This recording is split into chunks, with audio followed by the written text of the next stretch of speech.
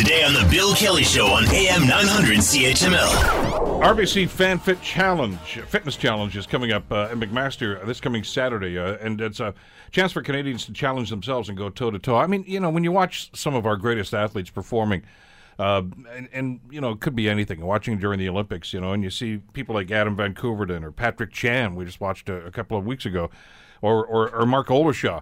You know, and you see the performance, and you think, I could do that. You know, just give me a couple of weeks to kind of get into shape, and I can. Well, you got a chance to do that. You got a chance to go toe to toe with these people because they're going to be there, and hopefully so will you for this challenge. It's going to be an awful lot of fun, and there's a silver lining to this too, because it's all to help out with the Olympic challenge and the money that's being raised for this too.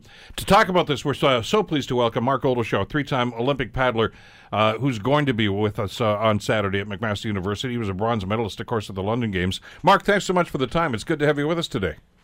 No, thanks for having me on. Let's talk a little bit about the challenge and what's going to be happening on Saturday. How's this going to work out?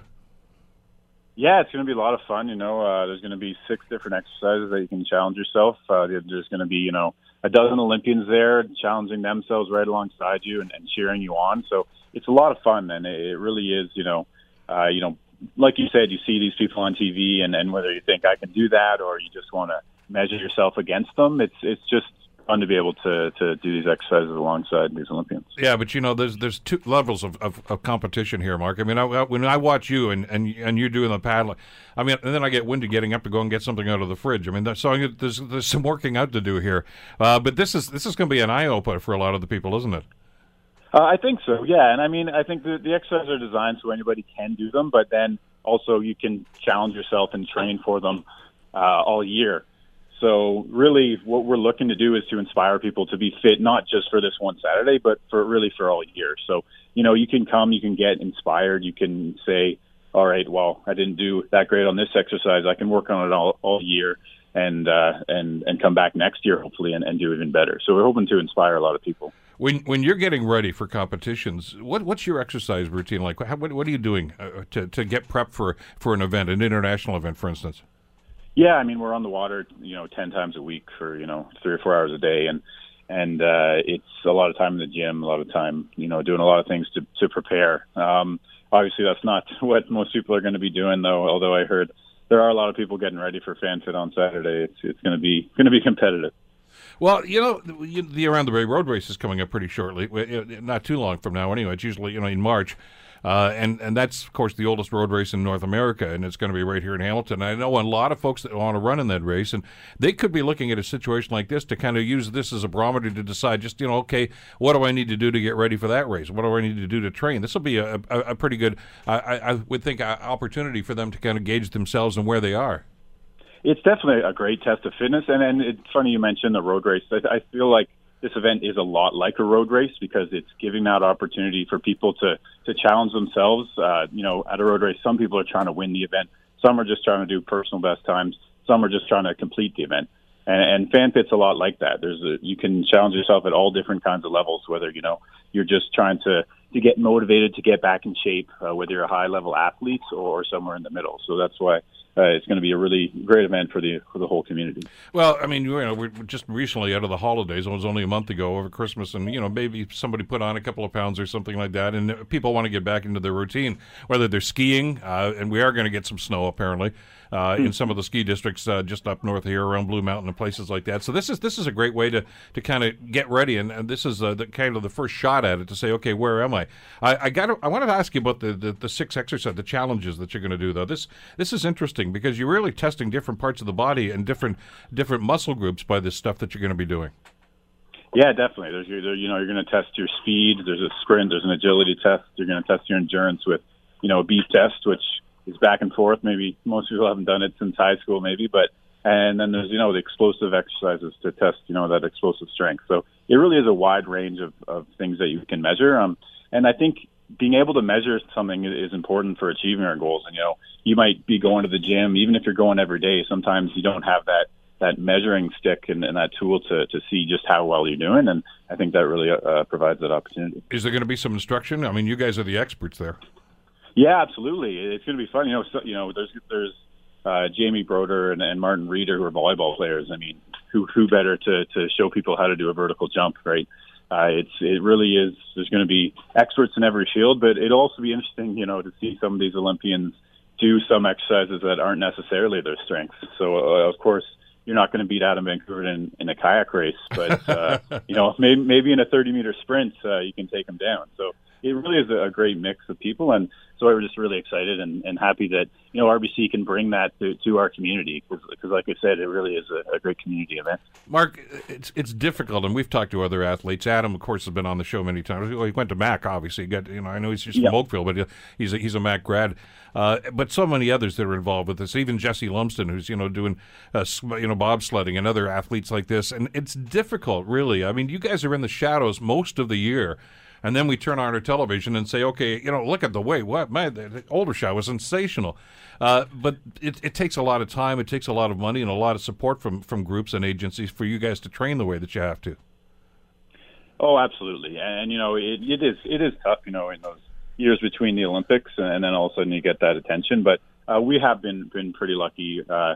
Myself, just RBC, the RBC Olympians program, have supported us, and now, bringing FanFit to multiple cities across Canada. Hopefully with things like that, we can kind of raise the profile between Olympic Games and keep Olympic athletes a little bit more in the spotlight, because I think we really do have something to offer, FanFit being a prime example of just trying to inspire people to be fit. And you don't have to be at the Olympic level or an Olympic athlete to live that kind of healthy lifestyle. Yeah, and the way that, as you say, I'm glad you mentioned RBC, because, this doesn't happen without corporate sponsorship. I know a lot of people think, well, there are government grants, and there are to a certain extent, but governments can't continually throw money at things. They don't want to, apparently. So you really do have to rely on the corporate community to step up, and RBC, and there are others, too, that have done this, but RBC in a big way with the Olympic athletes. And I don't know where you guys would be without that kind of support. Oh, absolutely. And RBC is, the Canadian Olympic team's longest standing sponsor back to 1947, I think, and which is truly incredible. And they've done such a great job supporting the Olympics and supporting an Olympic team. And I just see FanFit as a way that they can just extend that support even further to include the fans and the communities. So it's really bringing that sponsorship down to a more grassroots level, and hopefully people can come in with their families and get inspired by this. And that inspires the next generation. And on top of that, all the funds being fundraised at this event, thanks to RBC, goes directly back into the sports system, into local athletes. So it really is a win-win for everybody. How did you develop your interest in what you're doing? And there's so many different stories there. And with the 12 or so athletes, Olympic athletes that are going to be there, I'm sure it's different for all of them. But to pursue what you wanted to do, was exposure at the high school level that you kind of got interested in doing this? Yeah, that's probably when it turned from kind of a dream into a goal. I think as a kid, I always dreamed of going to the Olympics, but I think, it's definitely around that high school age that you start to actually turn those dreams into goals. And I also think I was very lucky to have a very supportive family and friends and, teachers and people around me that said, go for it, pursue your dreams. And I think I was lucky with that, but some people aren't so lucky. So I think especially those youth years, teenage years is when people need that support to be able to say, go for it, pursue their dreams. And that's why, this funding and this opportunity is so important. There had to be dark days, though, as you're going through that training. From that start to the pinnacle, of course, of making it onto the Canadian team and ultimately competing in the Olympics, as you have. It's there got to be some times where you're second guessing yourself. It's not just a straight shot to the top, is it? No, absolutely not. That kind of gap between being a kid to a junior athlete to making it to that next step to the senior level and getting on the Olympic podium. It's a really big one. And, I was a junior world champion at 18 and thought, oh, this is just going to go on forever. I'm just going to keep winning. But there were definitely those many, many years in between that and the Olympic podium. It was, 11 years it took me to get on the Olympic podium. So it can take a long time and it definitely can be a struggle.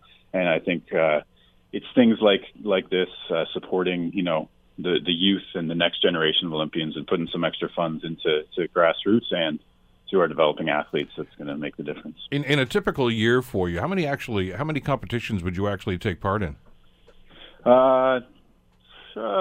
Probably 6 or 7. Only a couple major ones. I mean, we have the Olympic Games or the World Championships every year as our main focus, and then there's qualifying for that, and then our nationals, which is a big one for us. But they are few and far between, and obviously with a small sport like mine, the Olympic Games really are the pinnacle. And so training for a 4-minute race every 4 years, it can be tough, but it's definitely worth it. You got a big fan there, obviously, in the background. Yeah. Is it now? What's going to happen? Is this going to be a paddler too? We'll see. Her mom was a swimmer, so she seems to be enjoying the pool. But we'll see what happens. Let her decide when she grows up. How do you do that, Mark? How do you develop the next generation of athletes? So, you've had an incredible career already, and people like Adam and Patrick and James and the others that are going to be there. We know about the medals. We know about the successes that they've had. But at some point you're going to hang them up too, and just going to be a dad and do whatever else you're going to do in your life. And you want to know, hey, where's the next Mark Older show going to come from? How do you develop that? How does the program develop the next generation? Yeah, I mean, it's a lot of different things. There's no easy, simple solution or answer. I mean, I think the most important thing is just providing as many kids with as many opportunities as possible. And you know what, I growing up, I did a lot of different sports and a lot of different things, and found paddling and found that's what I loved. But just supporting kids and giving kids, no matter who they are or where they are in Canada, just giving them those opportunities and having that sight line to success. What about facilities? Do we do enough for athletes, for especially, as you say, for sports like yours or Adams or anybody else's? I mean, Patrick, I mean, you can find arenas around. God, there's arenas in Canada. We know that. But yeah. To do that, because I've known so many other athletes, Joanne Millar, of course, the great swimmer from Hamilton, many times had to go to different parts of the world to train because the facilities and the coaching just wasn't there. Is it getting better here in Canada? I think I think it's getting better, but I think we still definitely need to do a better job of providing, like I said, providing those opportunities, and a lot of times that is facilities, and I think sometimes we don't look at the big picture. We build a swimming pool and it has a great wading area for kids and stuff, but it's not a 50-meter pool that could be used as an Olympic training facility, for an Olympic or national team. And I think when you build these facilities, it's definitely worth looking at both ends of the spectrum. Make it very accessible for everybody and for youth and for everyone, but also make it useful for those national teams so those kids can grow up and have something to aim for. You ever think of coaching when your days are over as an athlete? I think about it. My dad's my coach. He's a coach. He's been very successful. So, obviously following in his footsteps is something I've considered. But I'll definitely stay involved in the sport in some way or the other, even if it's not coaching. You mentioned you played other sports growing up. What's the off sport that you use that actually helped you to perform best? I mean, for instance, a lot of hockey players in the summertime play soccer because it helps them obviously with their win, but the agility and things of this nature too. Was there one sport that you tended to lean towards that would prepare you better for your season? Yeah, definitely. For our sport, it's the crossover is cross country skiing, and it's just the exact same kind of physical and cardio and the exact same kind of systems we use on the water as what we use cross country skiing. And Sue Holloway back in the 80s was actually an Olympian in kayaking and cross country skiing. A pretty amazing feat to do actually in the same year. So there's always kind of been a crossover between those two sports, and it's definitely something that keeps us fit and ready over the winter. You want to be one of those two sport guys and do Summer Olympics and Winter Olympics? I think it might be a little slow. It's a little late for you now, Mark. But, curling usually has a pretty long life. Maybe I could get into that. Oh, sure, try that. Yeah. I mean, Clara Hughes, of course, from trained here in Hamilton and lived here for a long time. Two sport, and some others have done it too. But that's rather daunting. Do you still get to ski a whole lot in the off season during the winter time? A fair bit, yeah, a fair bit. We usually go away and do a camp somewhere to do a little cross-country ski camp to get fit. This is a post-Olympic year, so we're taking things a little bit easier, but still do find the time. It's definitely enjoyable and a great work here. Now, are you in a different place every weekend with the fitness challenge now? You're traveling all over the place, I would think. It's this year. It's the first time it's going national. It started in Halifax. Teammate, friend of mine, Andrew Russell, started it there, and it's the first year with RBC coming on board that they've been able to take it national. So we're looking at 3 cities this year, which will be Halifax, Hamilton, and Vancouver. And Hamilton's the first one of the year, so hoping to grow it every year, and hopefully, it is in every kind of major city across Canada soon. Now, who's allowed to participate in this? Is it people of any age? Pretty much any age, yeah.